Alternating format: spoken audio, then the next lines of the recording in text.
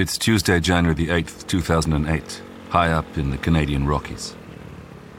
56-year-old Ken Hildebrand is on his way home, riding his quad bike along a remote mountain pass. He's just above the tree line. The freezing wind whips his face as he glances down into the valley below.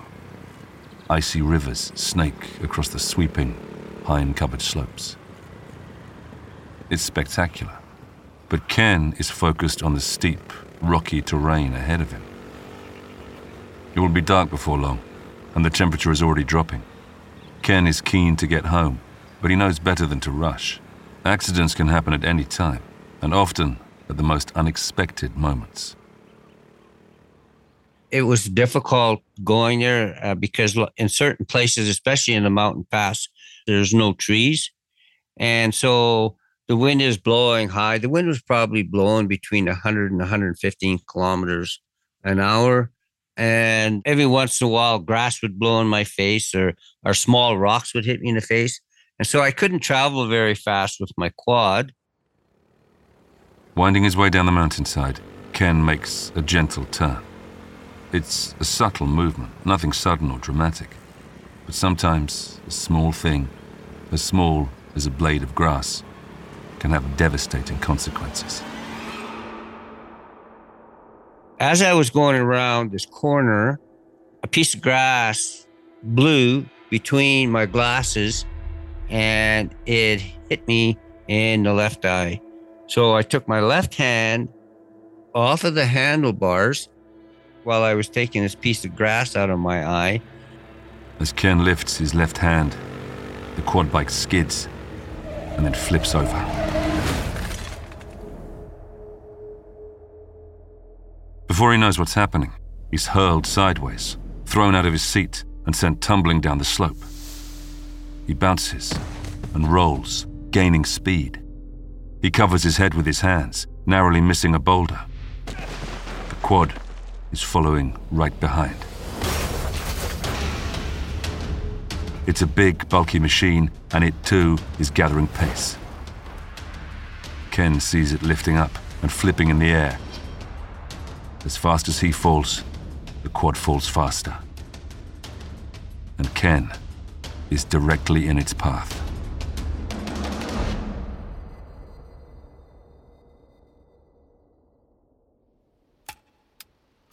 Ever wondered what you would do when disaster strikes? If your life depended on your next decision, could you make the right choice? Welcome to Real Survival Stories. These are the astonishing tales of ordinary people thrown into extraordinary situations. People suddenly forced to fight for their lives. In this episode, we meet Ken Hildebrand, a 56-year-old beaver trapper from Alberta, Canada. As a seasoned survivalist, he feels prepared for any eventuality as he heads out to work in the Rockies. But when he upends his quad bike, Ken's outdoor skills and training will be strained to the limit. Trapped in the wilderness with the wind whipping and predators circling, how long can he hold out? I thought, well, perhaps I'm not going to make it through. That was my worst fear through the whole thing, when I felt that perhaps I wasn't going to be found and rescued. An accident like this would be fatal for most people. But then again, Ken isn't like most people. He'll need every ounce of his courage, grit, and ingenuity if he's going to get out of this alive. I'm John Hopkins. From Noiser, this is Real Survival Stories.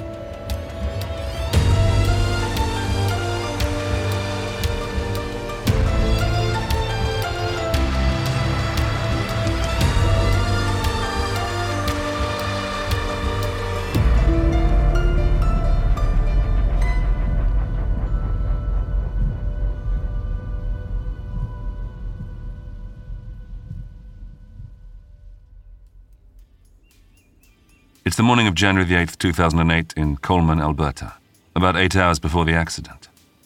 Ken is up at the crack of dawn.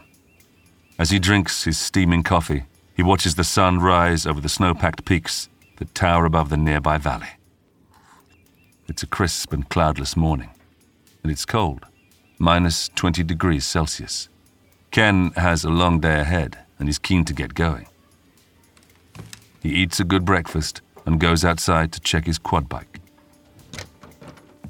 Loading it up with extra supplies, he checks the fuel and oil, then puts the quad on the back of his truck.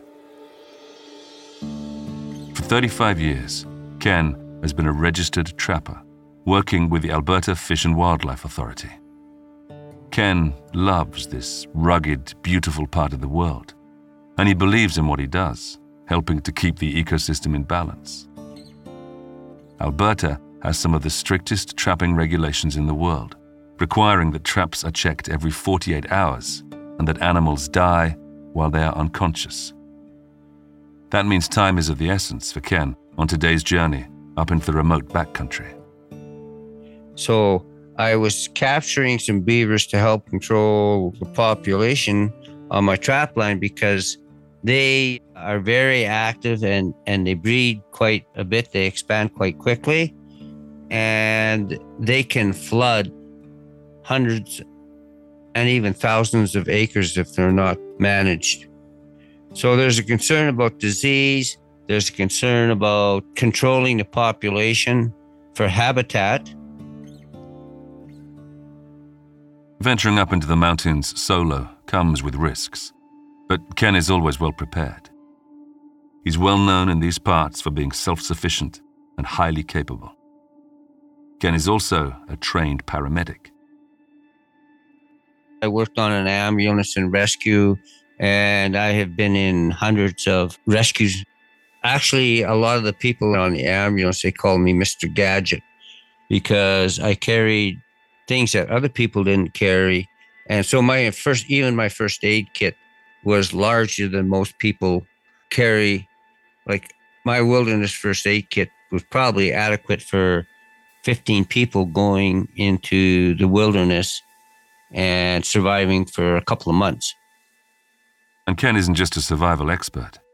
He's a born survivor. To get to this point in life, he's had to suffer, though the only outward sign of this fact is his pronounced limp.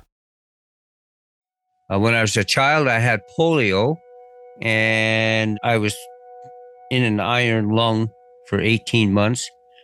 My left leg was 4 inches shorter than my right leg. And so I had quite a limp, and of course, my spine was kind of twisted because of it. I was told when I was 6 years old that I would never walk or use my arms.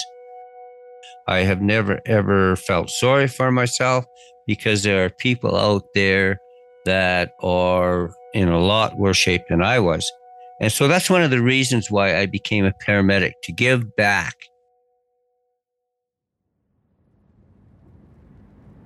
It's around 7 a.m. when Ken sets off. He enjoys the scenery as he drives out in his truck. The grassy slopes at the foot of the valley, the clear sparkling rivers, the tall pine trees, and the dramatic, soaring mountains. After 2 hours or so, he parks up and switches to his quad for the rest of the journey. It's around 18 kilometers of difficult, treacherous terrain. On a day like today, when the wind is up and the cold bites hard, this section of the route is going to be extremely tough going. So there's a lot of creeks and steep valleys that I have to cross. I actually went over a very steep and difficult mountain range from Black Mountain over through Breeding Valley and up over what is called the Whaleback and dropped down into Bob's Creek. As he journeys on, Ken keeps a keen eye out for wildlife. Aside from trapping beavers, he's also been asked to check on the local population of wolves. There have been problems lately with them killing cattle. Wolves are just one of many predators native to the Rockies. But Ken isn't overly worried for his own safety. He knows the land and its inhabitants. There's a real misconception about wolves attacking and killing people. There are only probably several recordings in Canada of somebody that was actually attacked by wolves. more people are attacked by bears or by even coyotes than by wolves. At around 2 p.m, Ken finally arrives at his trap line in Bob's Creek, and his patience is rewarded. So I traveled up this valley, and I had checked some beaver traps where I had 5 beavers. Ken quickly strings up the beavers, then attaches them to his quad. The temperature is still well below freezing, and he knows he can't afford to delay. It won't be long before the light starts to fade, and he needs to get back down the steep mountain pass.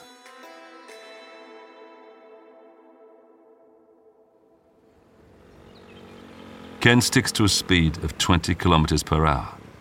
His quad bike is loaded with gear, the extra fuel and supplies, plus the weight of the 5 beavers. All told, it's close to 1,000 pounds, around the weight of a small pickup truck. I kind of relaxed a little bit because I had gone over the most treacherous part of my trap line, and it was difficult going there because in certain places, especially in the mountain pass, when you get near the top of the pass, there's no trees. The wind was probably blowing between 100 and 115 kilometers an hour.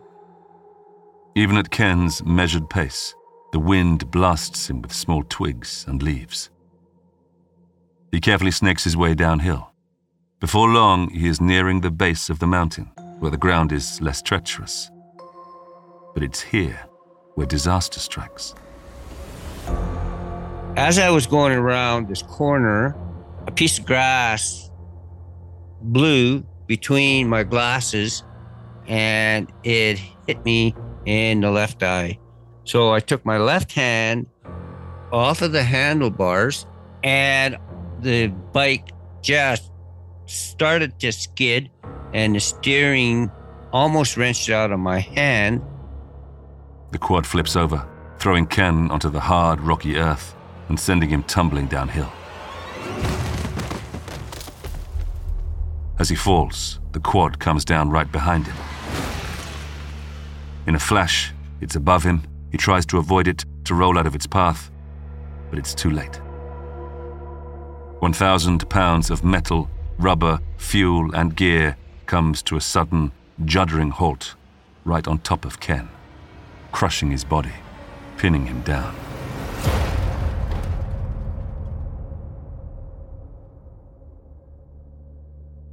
So when the bike landed on me, I was laying face down in the dirt.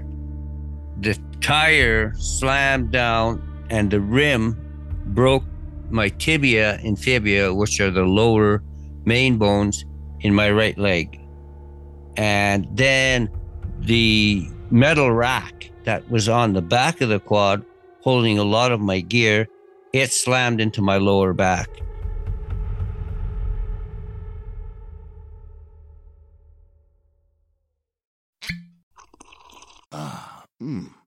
The first taste of rare bourbon you finally got your hands on. That's nice. At Caskers.com, we make this experience easy. Caskers is a one-stop spirit curator with an impressive selection of exclusive, sought-after, rare, and household names in the realm of premium spirits and champagne. Discover the top flavors of the year now by going to Caskers.com and using code WELCOME10 for $10 off your first purchase. Get $10 off your first purchase with code WELCOME10 at Caskers.com. Hi, listeners. If you have an amazing survival story of your own that you'd like to put forward for the show, let us know. Drop us an email at support@noiser.com. That's support@noiser.com.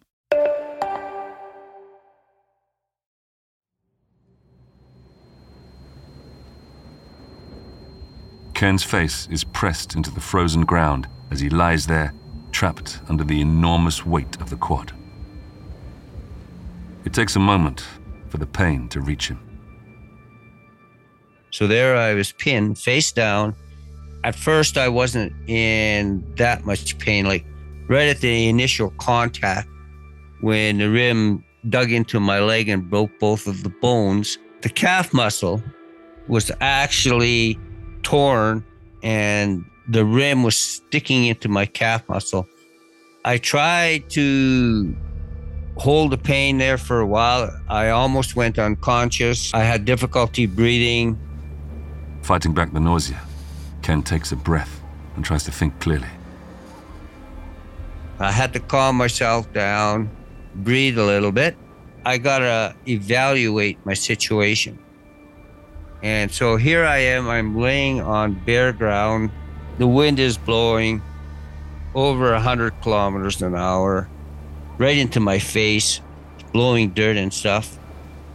I gotta rest myself and gain my thoughts and figure out the best way to try to get out from underneath this thing.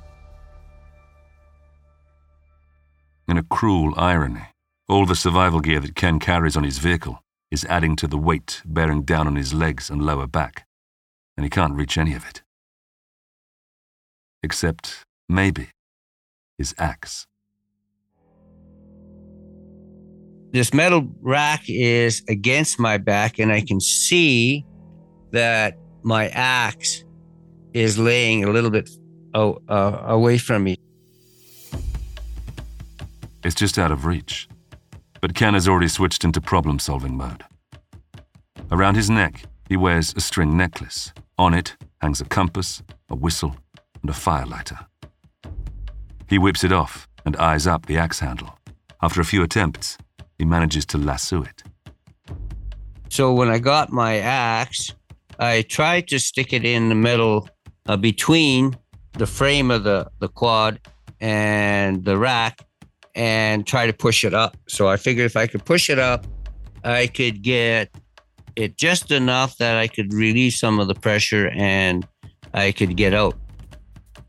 I used so much adrenaline, the axe jammed in there. I tried to lift it up and I couldn't believe it.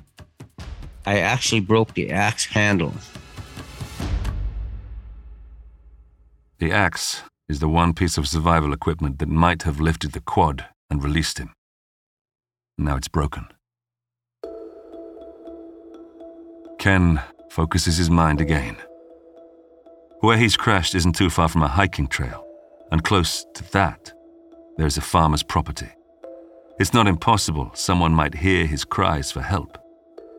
It was about 2:30 in the afternoon when my incident happened, and I was actually only about 600 yards from a parking lot where people can go into Bob's Creek to do hikes on different hiking trails. I was actually only about 800 yards to 1,000 yards away from what is called now the Bob's Creek Ranch. Ken starts yelling. Then he blows on his whistle. 3 consecutive blasts to signal an emergency. But there's no response. No passing hikers, no nearby ranchers. He tries again and again, but it seems nobody can hear him. The chances of an immediate rescue are fading fast.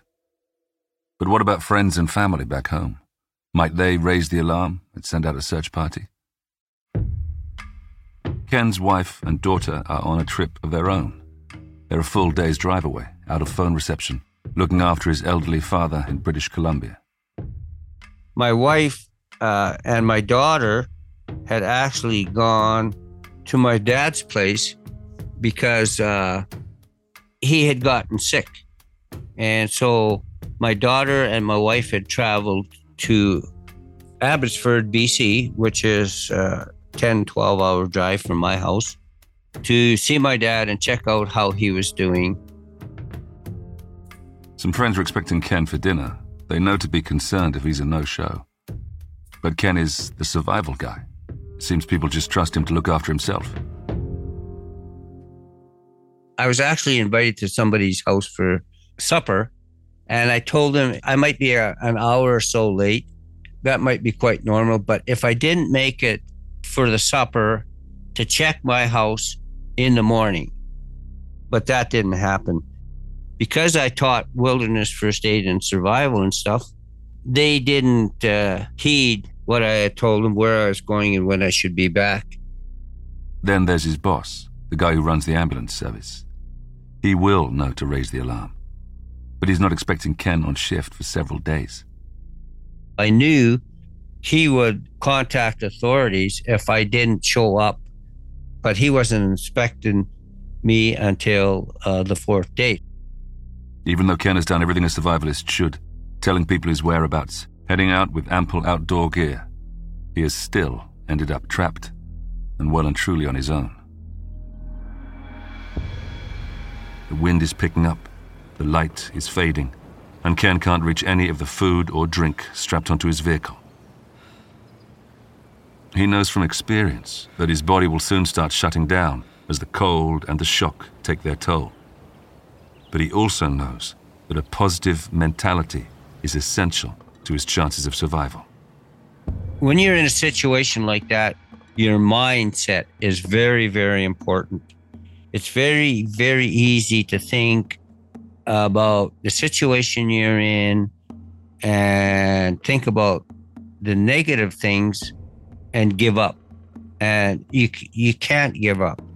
So I tried and I calmed down a bit and I thought, well, okay, I'm in this predicament, but I need to prepare myself for the night. He's at altitude in an open clearing in midwinter. Temperatures can drop to minus 30 degrees, and that's before the added wind chill. Aside from exposure and the injuries he's sustained, there's another obvious threat, one he's only too well aware of. So we have grizzly bears and mountain lions. Cougars are quite prevalent on my trap line, and they can get up to over 200 pounds. It was January. So the grizzly bears were hibernating, and the black bears as well. But when it warms up, and we had just had a warm spell, lots of times the grizzly bears will come out of the den and they'll wander around.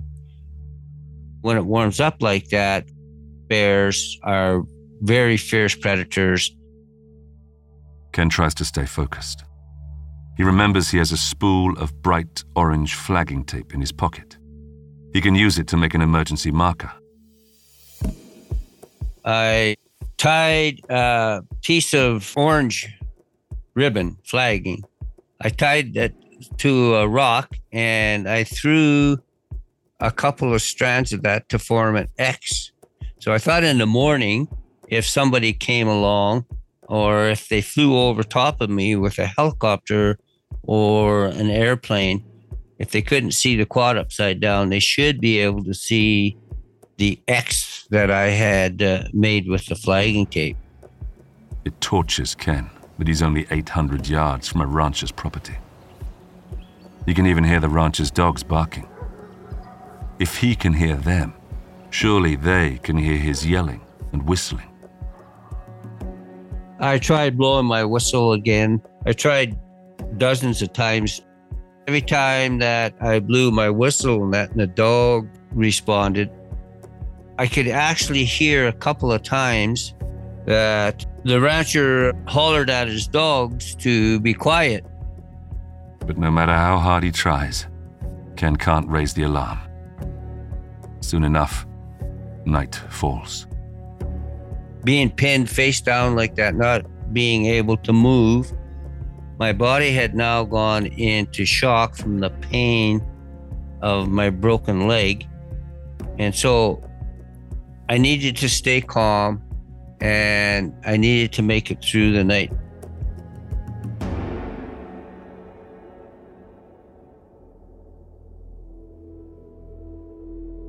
Naturally, Ken is dressed for the cold, but he's still losing warmth fast. I felt like I just needed to go to sleep and get some rest. But I also knew, being trained in survival and everything, that that's a sign of going into shock, deep shock. And so I knew I had to keep moving whatever I could move.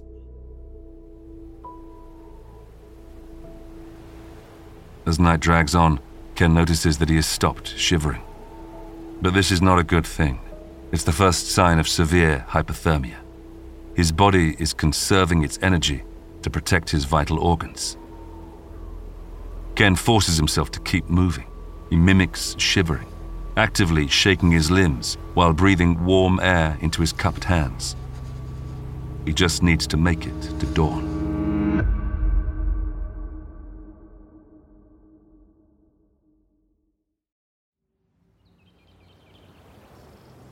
Day breaks on Wednesday, January the 9th.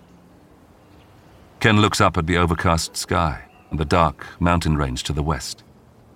17 hours have passed since he was thrown from his quad. He can't see far from his position on the ground, and even the slightest movement causes searing pain. The sun climbs in the sky, eventually breaking through the clouds. And then he hears it. The distinctive chop of helicopter rotors. He twists his head and sees it hovering over the nearby mountain ridge. Ken yells, doing his best to wave. He prays that they see the X of bright orange ribbon splayed out in front of him. So when I seen the helicopter, I thought it was out looking for me. And then when it flew up to the Livingston Range towards the lookout tower, I thought, well, somebody's going up there, and if they go up there and they look through the spotting scopes that they got up there, surely they'll be able to see my ribbon, and they'll be able to see me laying there with my quad. The helicopter rises and pulls away, flying off into the distance. He waits to see if it will circle back, but instead, it disappears. The sound of its blades lost to the wind. So close, yet so far. As afternoon on the second day drags on, Ken has to really fight to stay optimistic. Panic is threatening to get the better of him. Despite the pain, he needs to be proactive now. He needs to make another concerted effort to get himself out from under the quad. With typical pragmatism, he devises a plan that most would never even consider. At this point in time, my leg was not in quite as much pain as it had when it broke. Because of my medical training and everything else, I figured that I was probably going to lose that leg. And so during the evening of the second day, I considered if I could get my knife underneath there, I would take and cut my leg off at the knee. I knew I had the equipment and stuff. I could get out from underneath it without too much blood loss, and I could stop the blood loss, and then I would be able to prepare myself so that I could try to get out of there. It's a horrifying prospect, but the more he thinks it through, the more it seems his best chance of survival. Ken takes his Leatherman, the multi-tool device that he has within reach, and twists his body. He flicks out the 4-inch knife and reaches back towards his right leg. But I couldn't reach far enough down with my Leatherman. The quad was in the way, the frame of the quad, and that was in the way. And my leg was underneath it at such an angle that I couldn't get at it to cut it off. He's at a loss now. For the first time, despair creeps up on him. But just as he did when he was a child in the hospital, he draws on his faith to give him strength. I was thinking about my kids and my grandkids and my wife, and I was hoping that my dad was doing quite well. It was a challenge to keep my spirits up, but my faith in God, what kept me going a lot.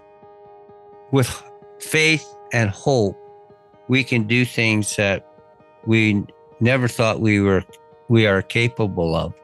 The human body and the human will and the human soul, if we can control our mind, can keep us and help us to get through a lot of difficulties.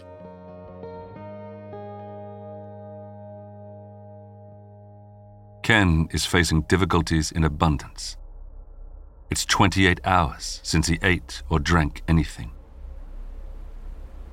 The wind is still fierce and freezing, and the ground beneath him is ice cold. He studies the crashed debris scattered around, scanning for anything at all that he might use to stay alive. At the corner of his vision, just within reach, are two of the dead beavers. He thinks of the high-quality hats and boots that are made with beaver pelt. If he can skin them, he might be able to use their thick fur as insulation. It just might save his life when night falls. But then again, it could be a fatal mistake. Once he's butchered the animals, there will be blood and guts in abundance, which are going to smell. And that smell will attract predators.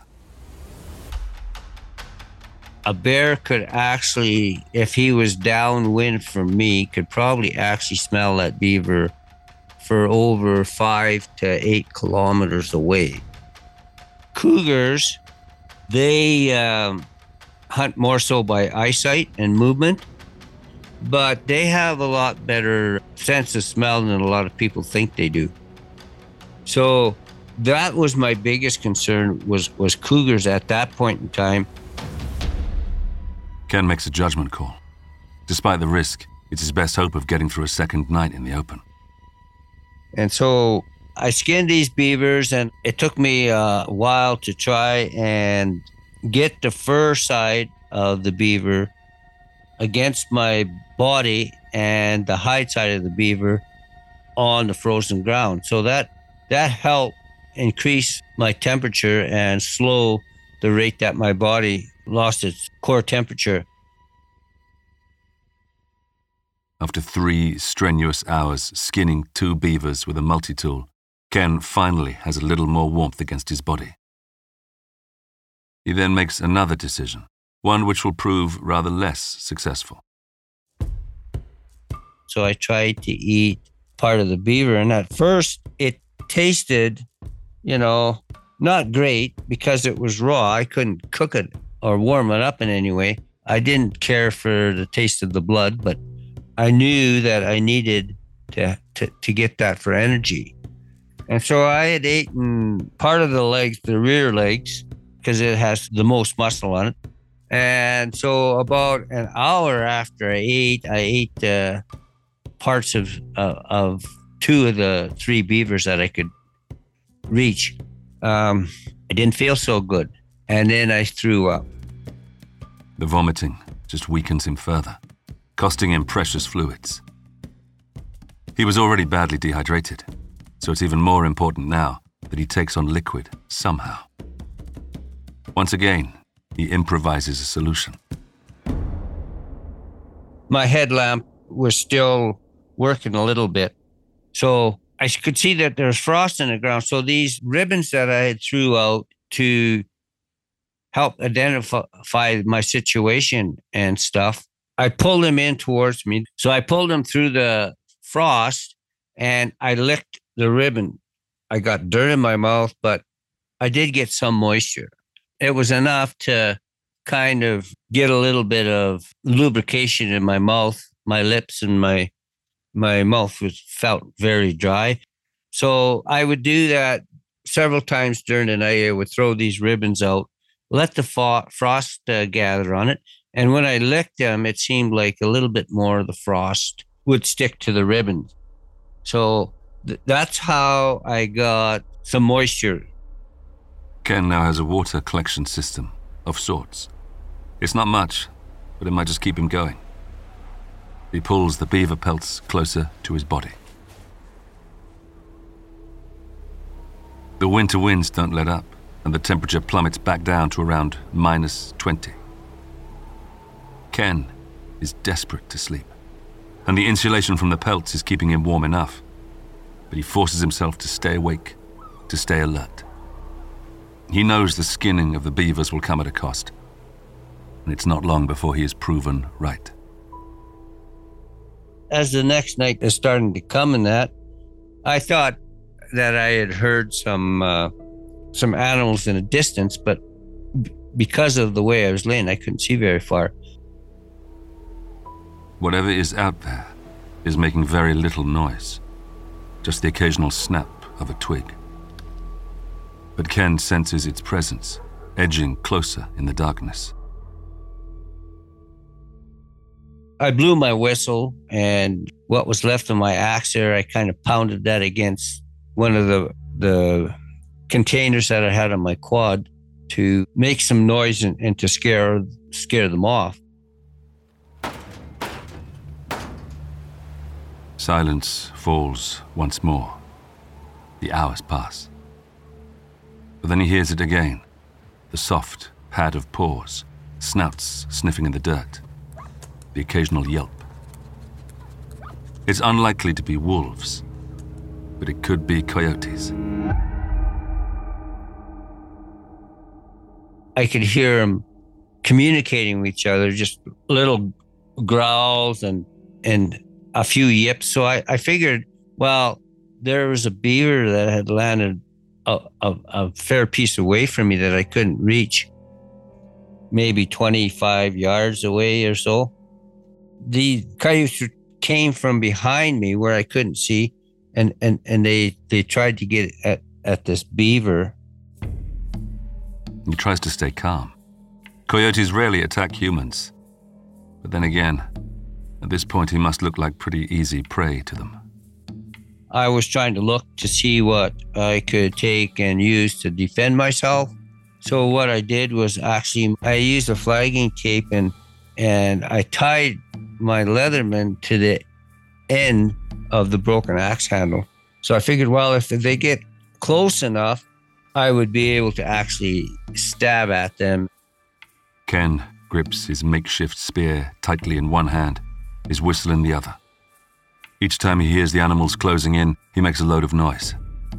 Again and again, this pattern repeats, all through the night.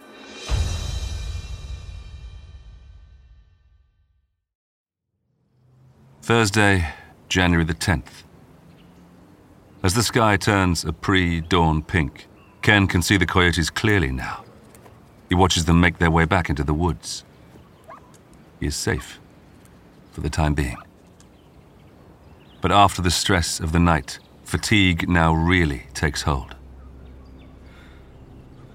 Hour after hour, Ken reels in his ribbons and licks off the frost. By the afternoon, he can feel himself slowly slipping away. His imagination takes over. He can hear vehicles pulling up, rescuers coming to his aid. But when he comes to, the only real sounds come from those distant dogs on the ranch. As evening on day 3 approaches, the coyotes return. This time there's more of them, at least 4 that Ken can see, but they're circling behind him and out of view. He listens to them tussling, fighting over a beaver carcass.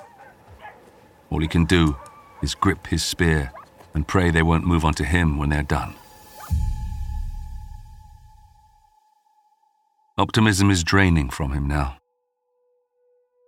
You know, I started thinking more about my family, and I'm thinking, well, maybe if I'm not found by the next day, I might pass away. Through the night, Ken drifts in and out of consciousness, utterly exhausted after 3 days with no sleep. By the time Friday's first light is creeping over the horizon, he's ready to say his goodbyes. When I got enough light that I could see, I wrote a note explaining that I was very, very sorry that I was going to put my family through the circumstances, telling them how much I loved them, and I was sorry that I was putting him through this if I passed away, and that not for them to worry or be too sad, because I had done things that a lot of normal people didn't do in life. And I prayed to the Lord that somebody was going to find me, but whoever would find me, I was hoping that it wouldn't be a family member that would find me. Friday does bring a merciful break in the weather. The winds are finally relenting. It was the first time I seen the sun. The sun had shone for probably a couple of hours, and it started to warm me up a little bit. It was probably around noon, and I took my glasses off and I had laid them beside me, and I kind of dozed on and off a little bit. So I was tired and I fell asleep. For 2 hours, Ken rests, his reasons for staying alert blissfully forgotten. But around 2 p.m., he wakes with a start. There's something off to his left. Another animal approaching. I thought I heard something. And so I opened my eyes and my glasses were laying there. I was reaching for my glasses, but I could see a reflection that looked like a dog on my glasses. Am I hallucinating? Is it a coyote or was it a wolf? With a surge of adrenaline, Ken snatches his glasses and grabs for his knife. But with his glasses on, he sees something else. So the dog was coming towards me, and he was at more of an angle where I could see. And the gentleman that was with the dog, he came into view, and it startled me, and it startled him as well. Like, he was right close to the quad when he come into view, and he thought I was dead. The passerby had spotted Ken from a distance and assumed he was beyond help. And Ken is semi-conscious, unsure if he can trust his own eyes. And I said to him, look, this is serious. I've been caught underneath this quad and I need help. Despite his injuries, despite everything he's been through, Ken is still able to assist in his own rescue. He explains to the dog walker exactly what he needs to do. He must lift the quad away from Ken's lower body. I need him to help me lift the quad. So he couldn't quite lift the quad himself, but he could lift it enough to shift the weight. So I got one leg out. So now I could sit up. So now I could help him. So I helped him push the quad off of me. Finally, with one last heave, Ken can wriggle free. His blood is suddenly pumping again, and his mind is clear. He tells his rescuer to run straight to the nearby ranch house and raise the alarm.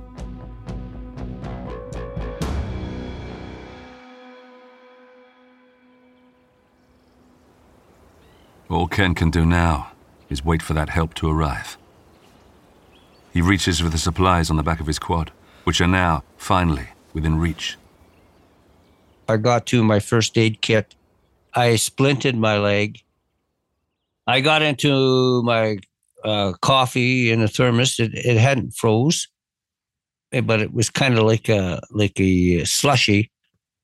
And so I got some of that moisture, and I ate a couple of energy bars. I kind of felt sick to my stomach, but they come up and they put me in the back of their truck, and they took me to the main road where Highway 22, and that's where the ambulance met me. The ordeal is over. In the hospital, the surgeons try to save what they can of Ken's right leg. As he puts it, his good leg, the one less impacted by polio. In an echo from his childhood, he is told that he won't walk again. But with the help of a prosthetic, he'll make an amazing recovery. I ended up actually having my leg amputated 3 times because of the gangrene. The doctors kept telling them, well, I wouldn't walk, but I kept telling them, don't worry, I'm going to make it through this, and I'm going to walk again.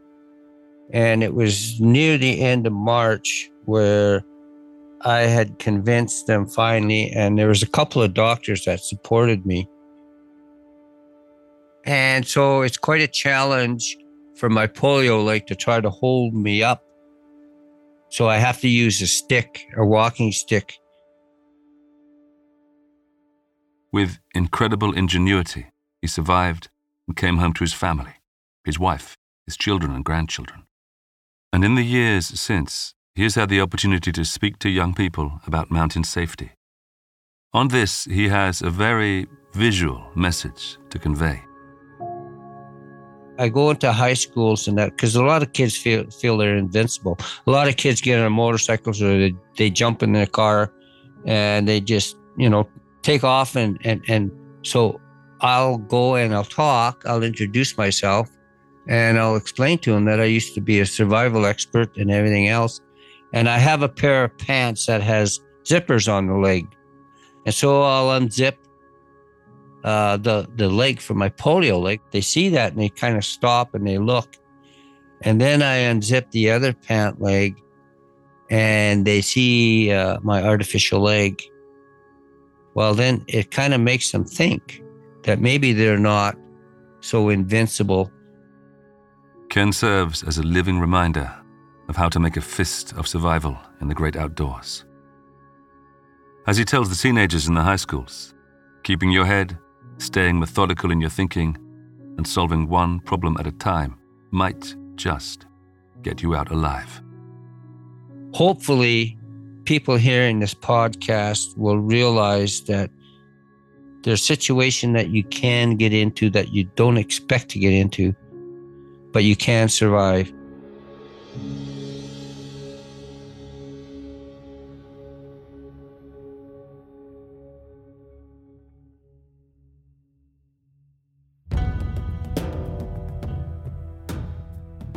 In the next episode, we meet Douglas Robertson. In 1971, he is just a teenager as he and his family embark on an epic round-the-world sailing trip. But when disaster leaves them shipwrecked in the middle of the Pacific, the Robertsons' dream of circumnavigation turns into a nightmare of self-preservation. Cast adrift on the open ocean, they must stick together and battle adversity as a family. But will it be enough to overcome savage storms, debilitating thirst, and the looming threat of ocean predators? That's next time on Real Survival Stories.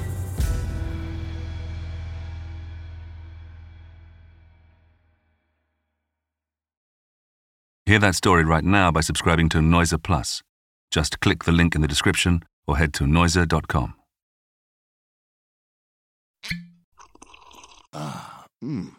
The first taste of rare bourbon you finally got your hands on.